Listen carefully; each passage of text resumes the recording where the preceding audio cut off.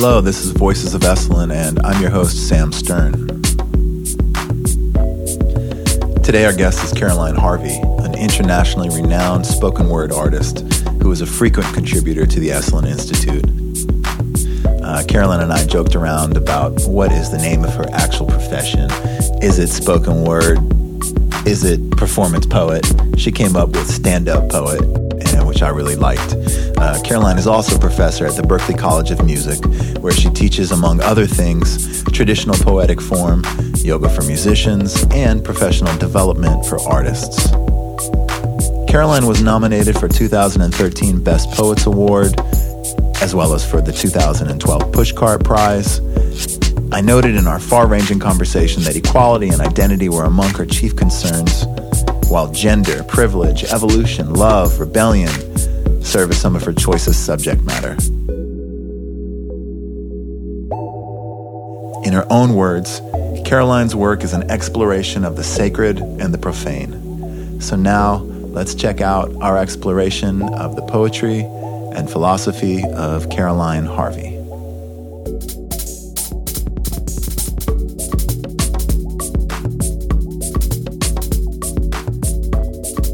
I wanted to start off by asking you, how do you refer to yourself as the thing that you do?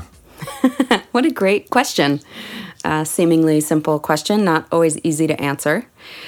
I think what makes the most sense when I speak about my work is activist, educator, and artist. Mm-hmm. That seems to cover just about all of the work that I put my heart into. Yeah. Do people refer to you as a spoken word artist? Is that what your job is? I mean, I know that you teach also, and you're an activist also, but the art part of it, is it called spoken word? Spoken word is, I think, the best term for it. So there's the competition of slam poetry, which is a term a lot of people have heard. It's in a huge bloom and happening nationally and internationally. And poetry slams are the competitive art of spoken word. There's a term performance poetry, which I also really love, and spoken word. And I tend to think they all really mean the same thing. They're just different words for different rooms. And performance poetry maybe helps us understand that the body and like the gestural body is part of the performance, that it's both the poem that's been crafted and there's choreography or an embodied presence. And spoken word maybe puts a little more emphasis on the sculpting of the voice, right? So we have like Gil Scott-Heron, right? You know, The Revolution Will Not Be Televised, and that's spoken word, right? You hear it mostly on an album. So you're investing in the sonic quality of it. And then with YouTube and HBO and button poetry and slam poetry happening everywhere, performance poetry feels like a better term because we're starting to see the body be really integral to the work. What was it about performance poetry that made you choose that as opposed to just poetry, like as opposed to just writing? I remember being 11 or 12 with my junior high school best friend, and we're dreaming about, I don't know, moving to Europe or whatever we were fantasizing about, and talking about careers. And I said, I'd always been a writer. It was my first form of expression from a young age. And I remember saying to her, I want to be a stand-up poet. Because I knew what stand-up comedy was, but I knew that I really could never make a career being funny. But so it was always in the back of my mind. And I stayed friends with this woman for a long time. And maybe just after college, I went to visit her in the Bay Area in San Francisco. And we drove past this bar, and she said, hang on, I'll be right back. And she runs in, and then she comes back to the car, and she says, there's a poetry slam starting in 10 minutes, and I signed you up. I said, what? And then I realized there was this whole international movement of slam poetry. Of course, it draws deeply on ancient practices of oral storytelling, but I didn't know there was a contemporary place to do it. So while I love writing, I'm also really passionate about dance and movement and the way we hold stories and memories in the body. So for me to be a writer and not include the body, it just wouldn't be a thing I could stick to, I guess. Okay. Well, we'll get more into your activism and your teaching too, but I was wondering if you would share with us, kind of across the breadth of this interview, some of your stand-up poetry. Absolutely, and thanks for using that term. Yeah. Although it does make people think I'm going to be funny. So, this piece I'm really proud of, and it's a recent piece from 2016, and it came in response to an interaction I had with a student, and then I brought the piece to the student to make sure that they were okay with me sharing it publicly, and they were and are, so it feels important to say that. And, the piece is called Shade. Student leaves and the classroom hums with empty. Student comes back, hurls overstuffed backpack on the floor and says, "So, I've been throwing shade at you since week 1 because you said some shit about how the only reason we could decline participation in the juggling game is if we had something wrong with our legs and couldn't stand up. And that shit was dismissive. And so I've been on the fence about you because I do have something wrong with my leg. And I know it's not a big deal, and I think you're probably good people, so I figured I should let you know why I'm not really sure if I like you and why I throw you so much shade." And I say, "Thank you for the check, and I will work to do better. And you're right to feel dismissed, and you're right to tell me, because what I said was not at all okay. And it's not your job to educate me in this moment, but is there anything I can do or say to more fully acknowledge my mistake?" And I feel like such a professor, such a white lady, such a well-meaning liberal asshole, and I hope to fuck that I am saying the right things and not smiling too much about how extraordinary it is that this student just checked me on some shit I most definitely should not have said. How grateful I am for the days when people actually tell me the truth. And the student says, "No, it's cool. We're good. But now that I called you out on your shit, you can call me out on mine and let me know if you see me throwing too much shade." And then they hurl their backpack back up onto their shoulders and leave. And then the classroom is empty again. And I want to tell somebody about this great moment, but I'm certain that nobody needs to write another poem about how great it is that white, able-bodied liberal folks finally live in a world in which we can be safely called out on our prejudices. Pretty positive I don't need to pat myself on the back for learning how to not be ableist. Pretty sure I don't deserve an award for not being racist. Don't deserve a trophy for encouraging my students to speak truthfully, to be human, to love themselves enough to speak up even if it's scary, even if the person that needs calling out has control over their grade, their scholarship, their job recommendation. Totally certain a teacher not encouraging oppression should not be surprising or novel enough to be worthy of anyone's applause. But I couldn't help myself, so I wrote the poem anyway, and I don't really know how I feel about that. Lovely. Thank you. Deeply self-deprecating. Well, and aware, right? I mean, that's part of... I do have this able body and this voice and this privilege and access to spaces like this and to stages and to classrooms. And how do I hold that privilege and that role of leadership from a place of strength and confidence, but also, I'm going to mess it up, right? And I'm going to be infiltrated by the context of the world and the bad training I got from patriarchy, and if I can't be in conversation with my students, then what am I doing being a leader at all? I had this amazing teacher, Judith Chafee at Boston University, which was where I finished my undergrad after 5 colleges, where I finally finished my undergrad, and she was an incredible and wise teacher, and it was the first time I really saw someone model a career and a life that I thought I would want. And she's in a different field, but when I was her student, she was both teaching and really invested in her own life as an artist and a performer. And that made sense to me. I really need to be able to do both. Yeah. So I knew I wanted to teach at an arts college. yeah, I mean, I guess I'm learning every year. I feel like I get better at certain things, and then it's different every year, and the world is changing every minute. So the classrooms have to change. They have to keep up. Yeah. I mean, you just kind of read us a poem about a mistake that you made. How many years ago did you? Oh, that was last fall. Oh, okay. Right. It's in my teaching foundation. I mean, we spend here at Esalen, and when I'm teaching in Boston, wherever I am, we spend the first week of class a really significant amount of time talking about a contract for safer space and making room to be free of prejudice and free of harassment. How would you feel about sharing another piece? Great. I would feel great about that.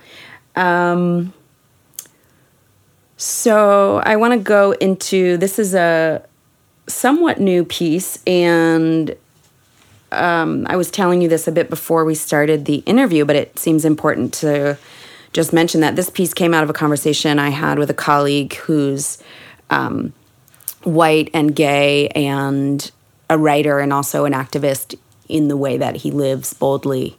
And we were having a conversation about essentially about perceptions of sex and promiscuity and what the word slut means and, kind of who has control over the body and stigmas really all around this. And we kind of came to this beautiful place of acknowledging together that, when there's consent, affirmative consent and willingness and empowered safety, right? If all of that stuff is in place, then what we choose to do with our body can really be revolutionary for us. And if we start to talk about the body without shame, we get to really have an impact. So I just felt like it was important for me to mention that conversation that led up to this poem, which is called Why My Sex is an Act of Protest. Why my sex is an act of protest. Because all bodies deserve to be touched. Because all skin is holy, all mouths beloved. Because those of us that have been beaten more often than we have been protected may not ever recover our faith. Because my faith is a pool of gasoline, beautiful but toxic to hold. Because my vagina does not make me keeper, does not mean I am nest for the wayward, for the parentless. Because your penis does not make you weapon, does not make you auger nor spear, because sex is a weapon only when held in the wrong hand. Because I am allowed to hate my own breasts. Because I am allowed to imagine them shaved off, my chest flat and sinewed. Because I am allowed to feel born into the wrong skin. Because I am allowed to tell my lovers that some days I am living in the wrong skin. Because the wrong skin is still holy skin. The hated breasts, still holy breasts. Because we must love in each other what we cannot love in ourselves. Because we must love ourselves even when the world has taught us to not love. Because what we have been taught is wrong. Because my rapist was wrong. The shame choir is wrong. Because those that would have you believe your body is a thing that can be governed, legislated, are wrong. Because I am more than one thing, more than my body. Because my love is not finite and cannot be emptied. Because my sex is a prayer, and when I fuck, I am perfect and sinless. I am resisting every wretched voice that shrieks of my unworthiness. Because my sex is mine to share and give away and take back as I please. Because when we carry each other, naked singing heart, pressing open into naked singing heart, we are the revolution. We are the defiance. We are the refusal to condition and systematize our love. We are the dissenters howling back. We are the orgasmic denial of norm, of standard, of tradition, of patriarchy, of oppression, of the body as payment, of sex as obligation, of gender as a gospel we are forbidden to burn. We are the dissidents shouting, loyal and tender, into the ears of the forgotten, the shunned, the isolated, and the undone, because my sex is a liberation movement, and my body is the rally cry. And I will not silence the chant that trembles me. will not enslave my body to self-loathing, because I will not abandon your body to doubt, because when we love each other naked and safe, you can hear freedom screaming in the slap song of our thighs and in the hum whistle arch of my back. You can hear it. You are not alone. You are not alone. It gets louder and louder and louder. We are not alone. Wow, very powerful. Thank you. Talk to me a little bit about the process that went into writing that. Well, that conversation with my friend Sean was, it was just sort of a random, like, we're out at some weird diner, and I think what I value about loving being a writer is that it reminds me to be really observant and pay attention. So we all have those moments where it's just like, oh man, what a cool moment. Like, whoa. And that conversation just stuck with me. I was like, whoa, I just never really thought about, I just never thought about it that way. I never thought about sex really as an act of protest, right? Like me or anyone having sex with whoever they want, however they want, and with as many people as they want in a radical open way as actually being like a really intense piece of public activism. We're just taught to keep that stuff quiet. So that conversation stuck with me, and then a lot of my work, I guess, or often my work starts from a place of deep searching inside, to be sort of cliche there. But if I get stuck in my life and I don't feel like I know where to go or what to do, and I'm feeling stagnant, there's a flag in there that's like, oh, all right, pause and look, something is going on. And so I work to pay attention and to have compassionate conversations with myself, even when I'm really irritating myself. Like, I don't want to be pissed off today. I have things to do. Or, oh man, like, here's sadness. Or why is this voice of self-loathing just going around and around in my mind? But of course, none of that stops until I really turn and look at it and pay attention. And I have questions and fears and thoughts all over the spectrum, from pride to shame about my body, my sexuality. How do I define, I use the word queer, which I love. It feels honest. It feels like a reclaiming of that word. But it also is kind of a broad word. And my experience of sexuality is that it's fluid and shifting. And of gender as well?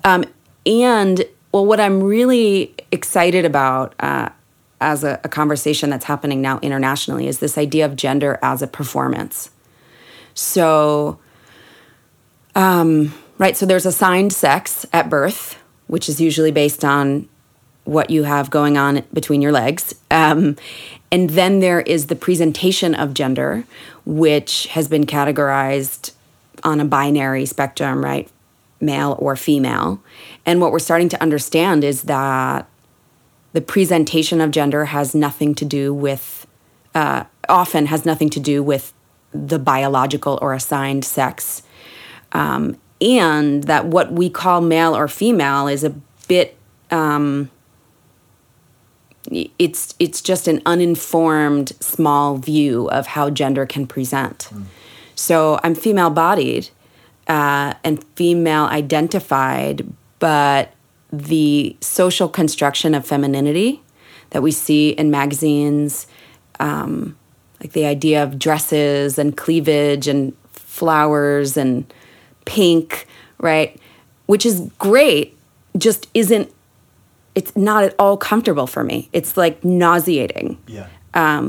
So I shop, like I buy men's clothing, right? And because the men's clothing section is just more what I like.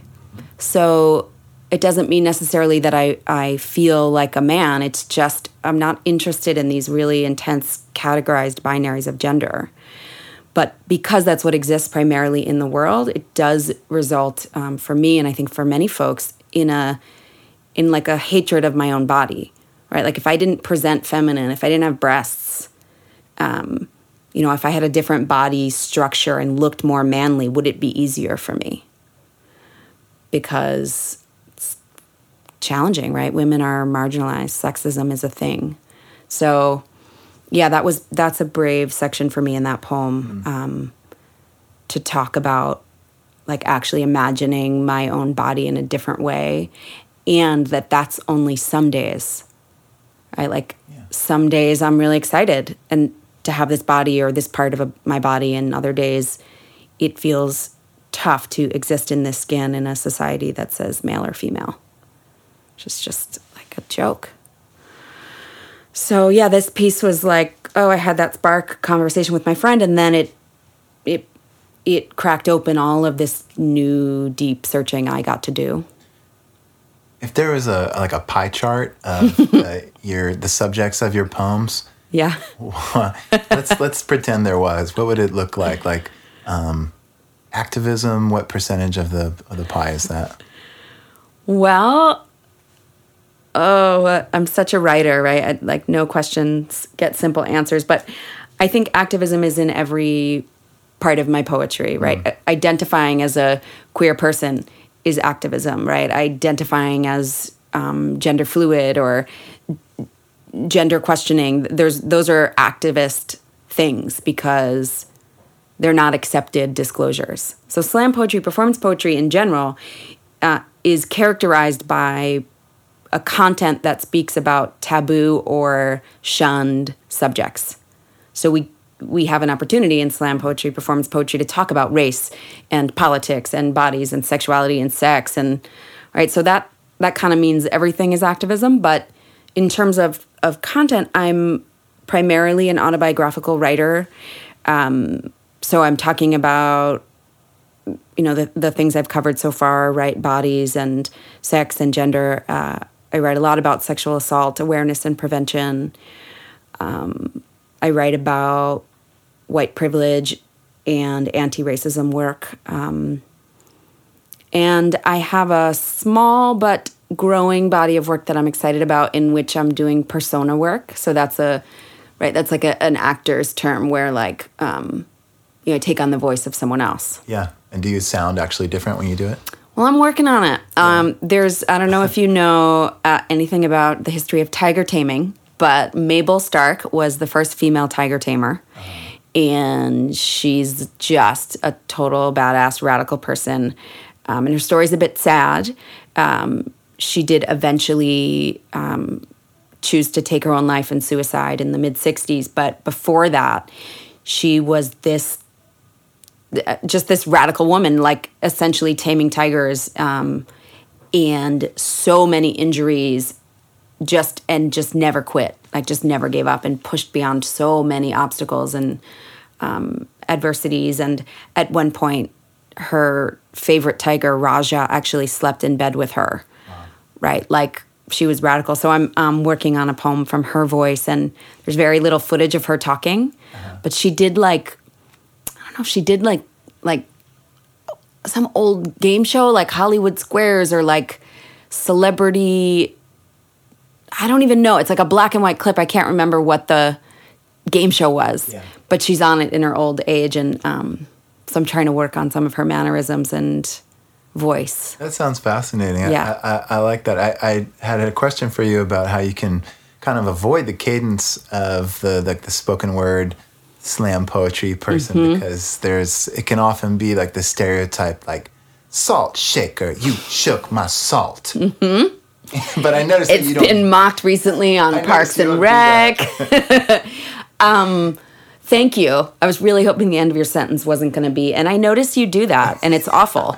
I just wanted to give you some tips on spoken word. Yeah. So. I very much appreciate that compliment. Here's the short answer to that. Don't lie, right? If you're a spoken word artist and you're in a rhythm that isn't naturally coming for you, you're lying. You're not actually connected intellectually or emotionally to the words you're saying. You've fallen into a rhythm that's carrying you rather than accessing deep feeling and truth and letting that move the rhythm. Have you ever heard the expression, I think it's like, is the suit wearing the man or is the man wearing the suit? Okay, yeah. Right? So there's some great spoken word artists that like set the tone for what this movement and art form would be. And it's only natural that in starting out, we would do some probably unintentional mimicking. Yeah. So I think that's one reason why that happens. But then there's also things that I don't have expertise in where, while slam poetry isn't considered within the hip hop world, right? It's not under that umbrella, but it does borrow a lot from hip hop and borrows a lot from MCs and rappers who are working with meter and rhythm in a different way. And that can be amazing. And I have colleagues that are doing that, and it's just totally incredible what they're able to do. But if it feels fake and forced, it probably is. Mm-hmm. Yeah. And I hope that doesn't shut down any new writers. Right. Because I definitely did it. I definitely did. So I thought that's what it had to sound like. Yeah. And then I worked with a coach, another performance poet, and a dear friend, Shane Koizan, and he helped coach me to get me ready for making my first slam team. And he just said, close your eyes, feel what you're talking about. Okay, now say it. Mm-hmm. And then everything shifted. I think about Malcolm Gladwell's idea of the 10,000 hours. Love that. Have you put in your 10? Oh, well, I'm not a natural at math, so maybe we'll have to, pause the interview so I can get my calculator out. But I love that concept. I'm so glad you said that. Uh-huh. And while I haven't done the math and now I really want to, I do think a lot of this stuff is just, keep showing up. Yeah. Right? You just keep showing up. Yeah. Let's do another one. Okay. I'm going to take a sip of water while I decide what I want to share with you. This piece was important and difficult for me to write, and for those of you interested in some of the craft behind writing, I think a lot about verb tense and about the narrator, right? So who's speaking and who are they speaking to? And in the poem, when is the action happening? Is it happening right now, or did it already happen, or is it going to happen? And this poem is in first person, which means it's me talking, and it feels like a diary entry on purpose, right? It's a really, the structure of it is meant to be like an internal glimpse into the story that's happening. It's kind of like you're reading my mind, but I don't know you're reading my mind, is a little bit what this point of view does. And it's also in present tense, which is the most urgent, and right now tense. And I chose that because I'm talking about complicated conversations around sex and sexual assault. And it's a topic, like I was saying, it's another one of those topics that we're not really supposed to talk about, or we're supposed to talk about in private, and none of us really know totally how to deal with it. But it's out there and it's happening, and I felt like it was important to write a poem that was happening right now in the moment.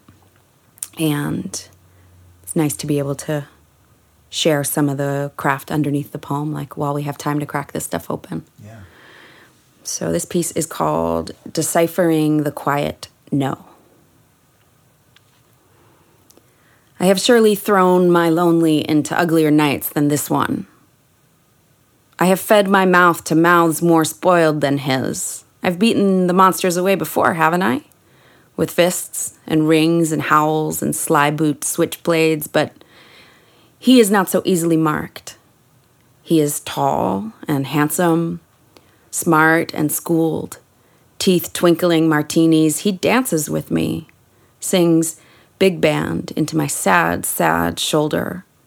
My friends, our friends, urge us along. So I say yes. I say, okay, yes. And in the taxi cab, the wide turn slides me into him and he kisses me and I say, okay. I say, come up to my hotel room. So we're in my hotel room, but his teeth in the light are now just teeth. I think, maybe I do not like the way he smells in this room. I think, maybe I do not like how he looks at me when the lights are on. I think, oh, maybe it's just me. Maybe I'm just ugly or small. So I beg myself to feel beautiful, sad dancing girl in the bar again. Martini mouth and jazz and yes again. We talk and then we lie together. He kisses me open-mouthed. I don't say anything. He pushes a hand into my waist, moves the fabric of my shirt up. I don't say anything. He finds a breast.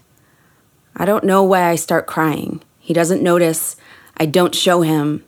I feel sorry, so I kiss him back. A congregation of voices twitching on my tongue until finally I say, I don't.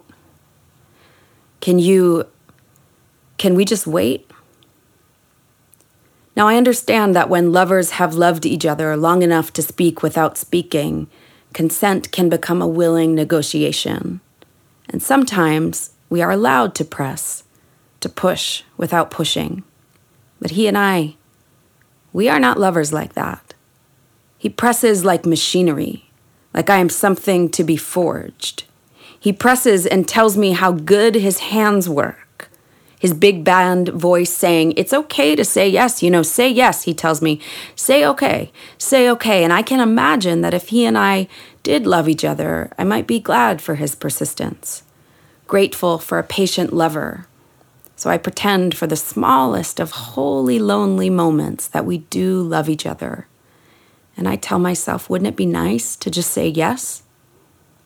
And then he presses into me, but my body does not know how to be a machine. And suddenly I am a choir of split tongues, a urn with too many names to name out loud, and he touches the skin of my tin belly, cups the coin of my breast. His right hand finds my zipper and he pulls. Those tiny, reluctant metal teeth clinking open like teeth. And he turns his wide hand around to slide a finger past the edge of my underwear, and I think, maybe I do not like this man's hand so close to my holy, and then I say, no. It is a quiet, irresolute no. A forgettable, mediocre no. It does not buck like a blade or punch like a strong thing. It is a small no. He does not stop the machinery until I say it 5 more times. No. No. No. No. No. And when he lets go of my thigh, I roll over. He touches my back. Fine, I think. Fine. It's only my back. In the morning, he leaves nothing behind, smiles and slips out. I sleep in, pack up my clothes and shoes, drink black tea with no milk. I do not tell our friends what happened. I don't know how to name our collision. In the train bathroom on the way home, I watch my face warp in the scratched mirror. I feel so small. It's okay, I tell myself, it's okay. You have had to fight off bigger monsters than this, haven't you? I mean, this one wasn't really so bad. You didn't even have to scream. Maybe it doesn't even count.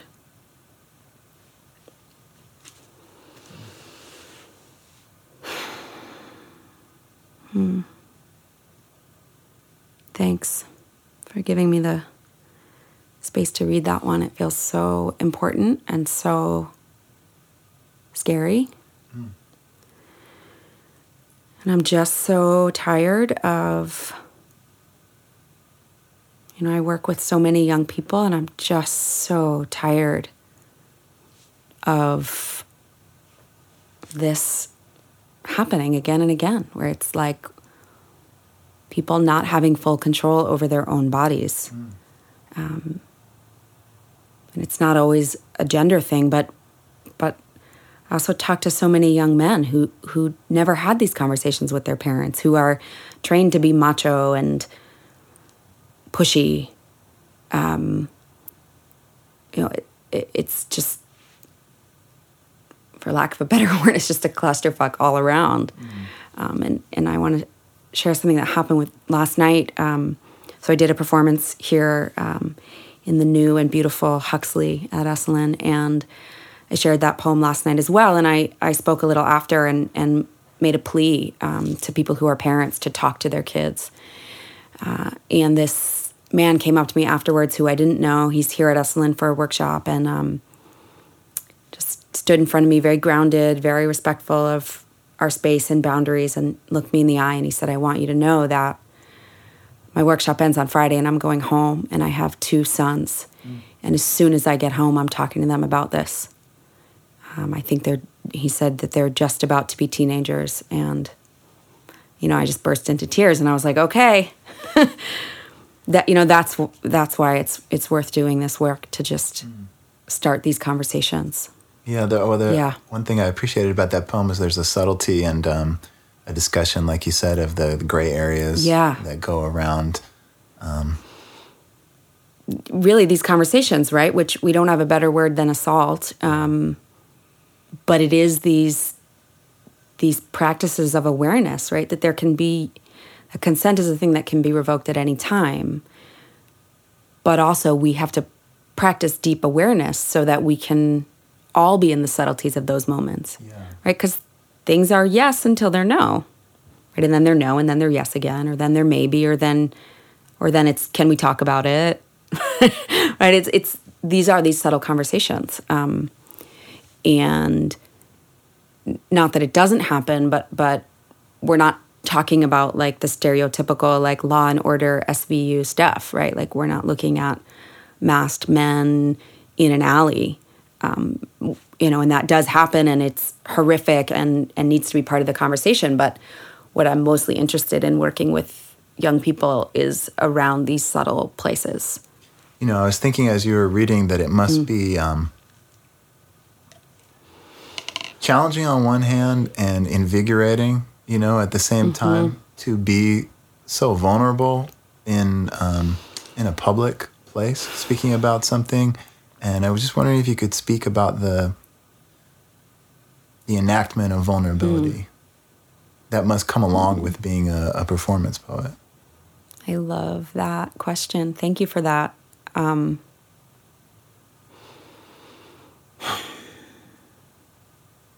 I think I've always had it. I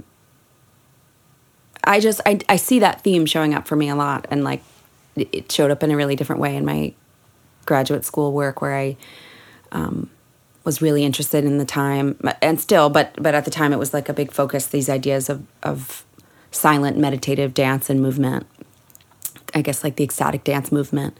And so I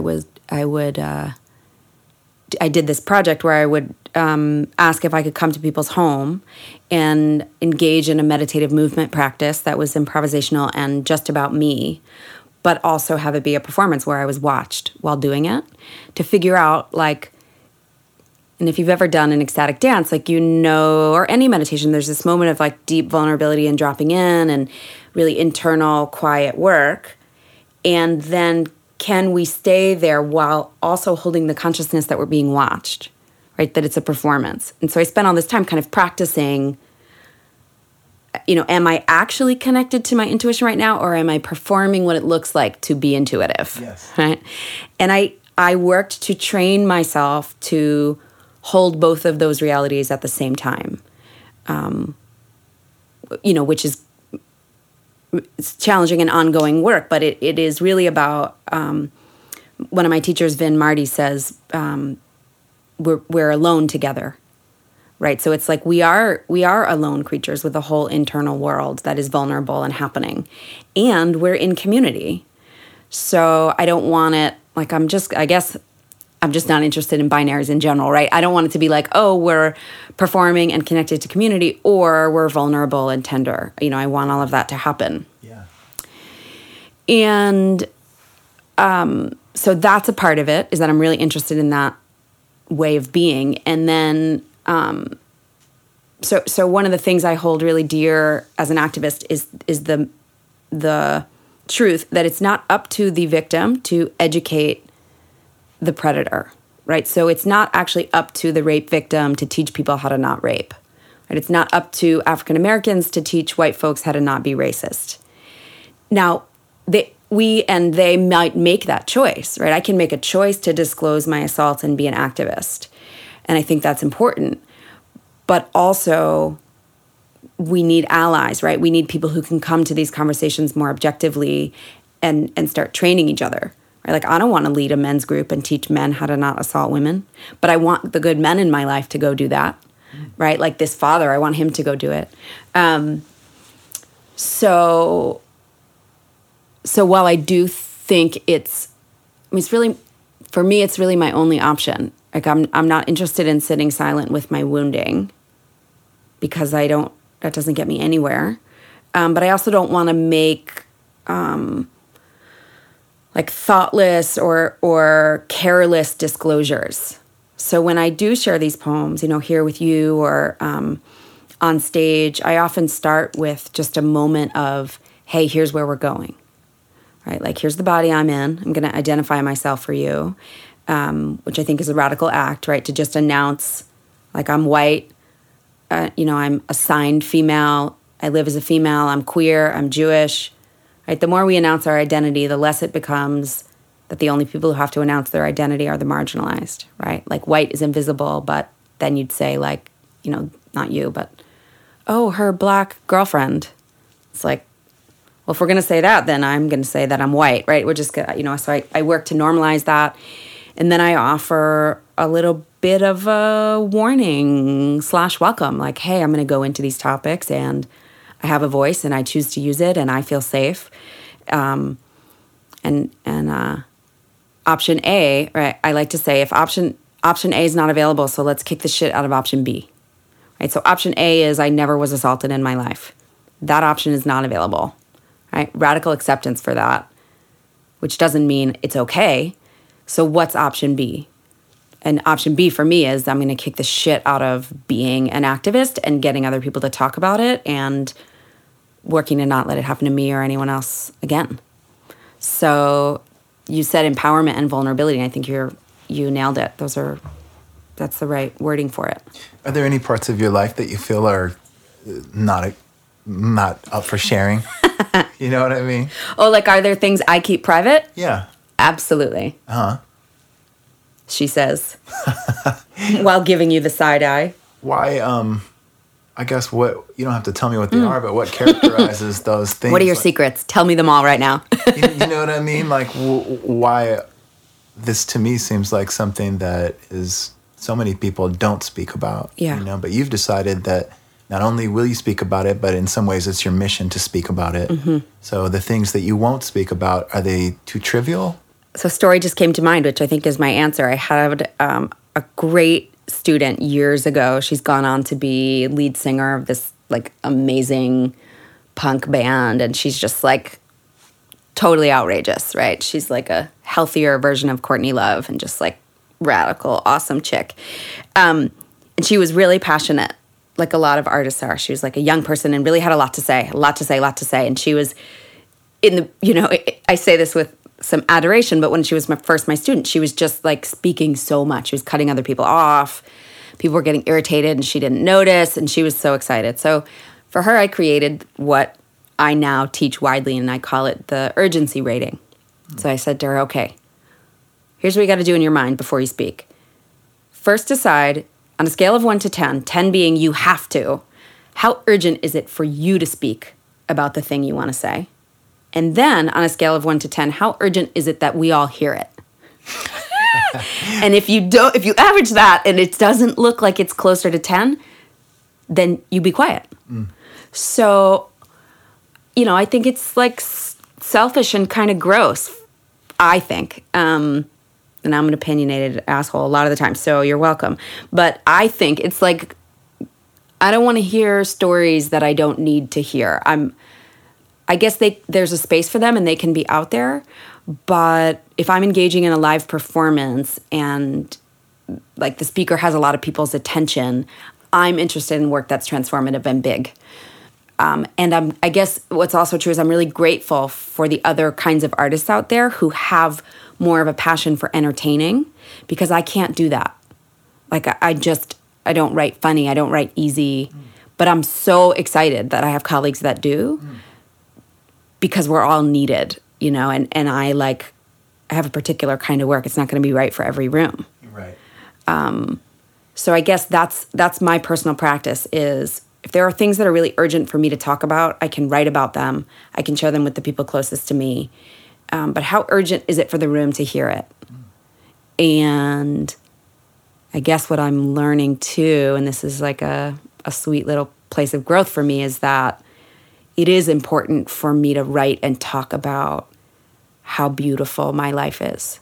And as a part of destigmatizing sexual assault and recovery, right? There's a stigma that rape survivors, are just going to be fucked up forever, or have intimacy issues forever. Or, it's a tough thing. My young women who are out as assault survivors, have a hard time dating because, we don't have a good understanding about it. So I am learning that while there are things that are not urgent for me to talk about, I write a lot about my nieces. I have 2 young nieces that I adore. And every once in a while I'll share publicly poems about them, but really they're for me, because I just love them so much and I don't want to forget any of the things that happened. Yeah. But I have a couple of sweet love poems and friendship poems that I am learning are important for me to share, just to round out the conversation and not always be such a... I'm softening my rigidity without losing my integrity. That's cool. I like that. Just taking some time. All right. I have just some speed round questions for you. And then we'll do one last poem. That sounds great. Okay. So speed round. All right.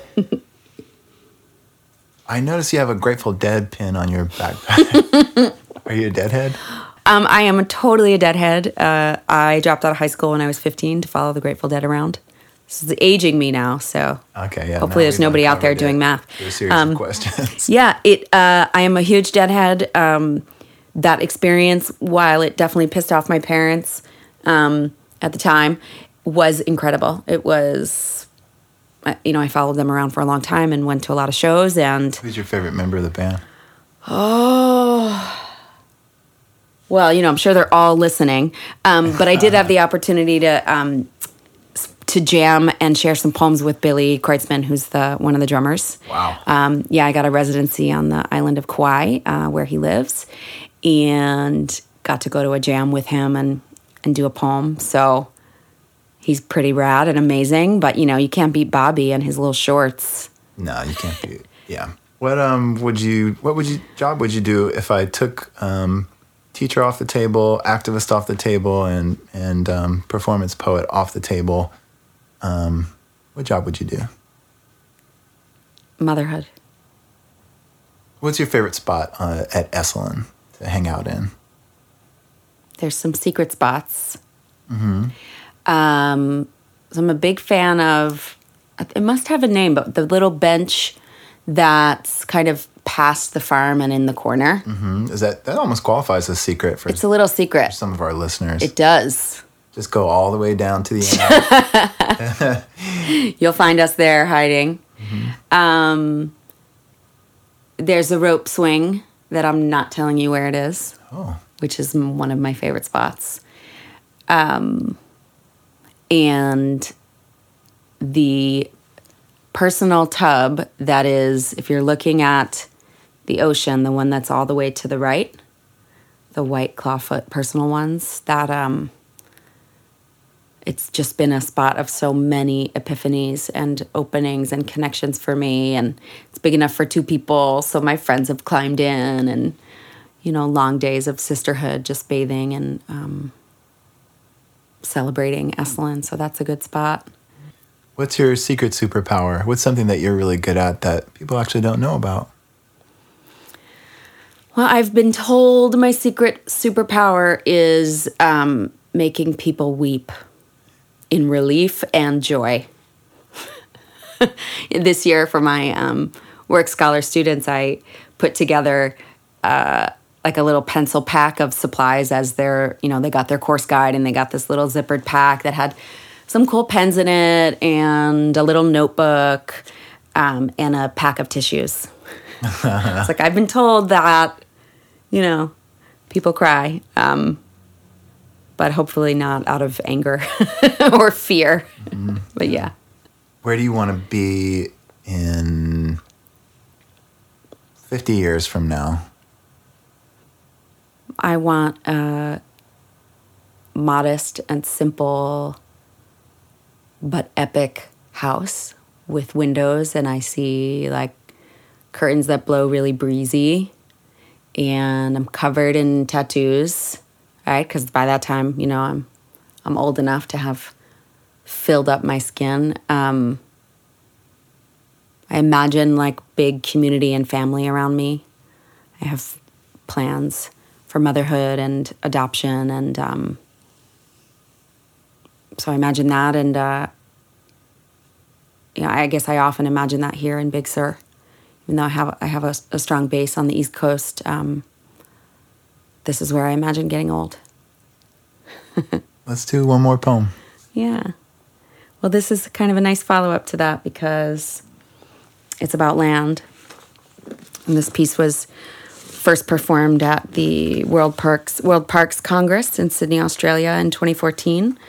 I was invited to share a couple of poems there as part of their 10-day process of engaging representatives from 160 countries to talk about how we protect and save our land, our sacred land. So this poem is called Litany of Invisible Things. 1. I live on the 14th floor of a building made of glass and steel and artifice. When I walk to work, my boots bite back the cement sidewalk. I dodge the glare of construction workers, the pulse of jackhammers, the blue and yellow awnings of business, some full of customers, some doors as closed as a cemetery. For those who can afford it, the U.S. city is a vessel squeezed by convenience. Food delivered hot to an apartment door, 24-hour Target superstores, my choice of hospitals, and a constant rotation of shops and restaurants. I may never see the land that grows my food. I don't know where my drinking water comes from. My cat lives inside, and together we track the one hungry hawk circling the organized trees in the park outside our window. The bed where I sleep is 400 miles from the farm where I grew up, where the horses needed tending, the thirsty and unruly gardens. It is months between visits to the grass, to the sea. It is years since I have walked barefoot in the canyon, since I rode my mother's horses in the woods. Sometimes when I sleep, I dream of the smell of evergreens, the saddle and the bit, the feel of smooth leather reins in my grip. I dream of the brown earth flung up from hooves, the horse galloping, her heaving lungs, her black mane, and I wake up so lonely for the place that grew me. 2. There's no life for me on the farm anymore, and so it goes. The years pass and we choose our work and we settle into the rhythm of a good life. And I'm happy most days in the city, content to dream of the woods from my plastic palace on the 14th floor. But there's little there to remind me of the land. The metal faucet does not speak of the rivers. The new building of condominiums does not name the forest that shed its timber. When I make my purchase at the pharmacy, I'm not shown the plants and shrubs that blended to heal me. The origin, the medicine, the jungle, soundless and unseen. 3. None among us could eat, drink, heal, work, or grow without our sacred lands and seas. Yet still, it has become truth that for some, for me, to care about the earth is a choice. But what about my neighbors in New Orleans, in Darfur? What of the retreated glaciers, the melting Arctic, the fires in Big Sur, the Great Barrier Reef, the flooded Pacific Islands? What about the communities that are choiceless? because my floor is not collapsing, because my food arrives hot and clean at my door, because the disintegration of the earth is veiled by my pretty city lights and glamour, does that mean I can turn a blind eye to the work of stewardship? To have a choice in the act of caring about the earth is a privilege, and to choose to turn away is a denial of the most basic and poetic genetics of humankind. 4. Of what is the body made? We can hide in our 14th floor safe houses, but our atoms know their origin, and the body cannot forsake its genesis. The DNA we carry remembers the sea from which we were emerged and were formed. The skeleton feels the soil swirling in its synapse. My body is made from the earth, and so my body becomes a litany of invisible things. My soma is a holy list of the places my molecules have been but can no longer see, the names of lands whose imperceptible particles piece together my ancestry and my form. Here, in my hip, wood buffalo, Denali in my collarbone, a speck of the skeletal coast on my tongue, Okapi in my hands, Glen Canyon for throat, Lake Torrens in my ribs, my legs made from Waterton, my arms from Yellowstone, jasper in the asymmetrical iris of my left eye, Manu and Serengeti in my tendon, Laguna San Rafael in the arch of my foot, Boma in my fingers, Limpopo pulsing electric in my blood, and the woods of my parents' house in upstate New York, embedded in my hair that shakes like a black mane. My anatomy is an atlas and a recitation. 5. Consider the moon that vanishes once a day, the phantasmal stars dead before their light reaches you, the dreams you have but will not remember. What unseeable gift sustains you? You're being asked now to make of your marrow a monument, to record the unnoticed and believe in the invisible, but you can see it, can't you? You can see the river even though it hides behind the metal and pipe of your sink. You can see the tree, even though the city workers call it foundation and frame. And you can see the ocean, can't you? You see it every day when it leaks from your eyes onto your cheek. You are made of this world, sand, salt, wind, and remnant. We are made of each other, this holy harvest, this manifest terra residing here in bones and breath. Inhale. Good. Now you're made of this moment, too. Savor it before it's gone.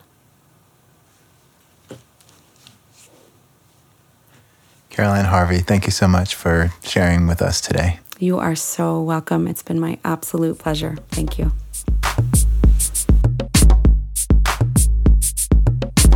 Thank you for listening to Voices of Esalen. Today's show was produced in conjunction with Cheryl Franzel, Geraldine Hess, Lori Putnam, Shannon Hudson, and Ian Golden. Our music today was produced by Esalen's own Sierra Snyder, who records under the moniker of C-Seer. This beautiful track is called There Will Be Music Despite Everything. Subscribe to us on iTunes at Voices of Esalen and never miss an episode. Or visit us on the web at esalen.org. All of our podcasts are archived there. Until next time, thank you so much for listening and be well.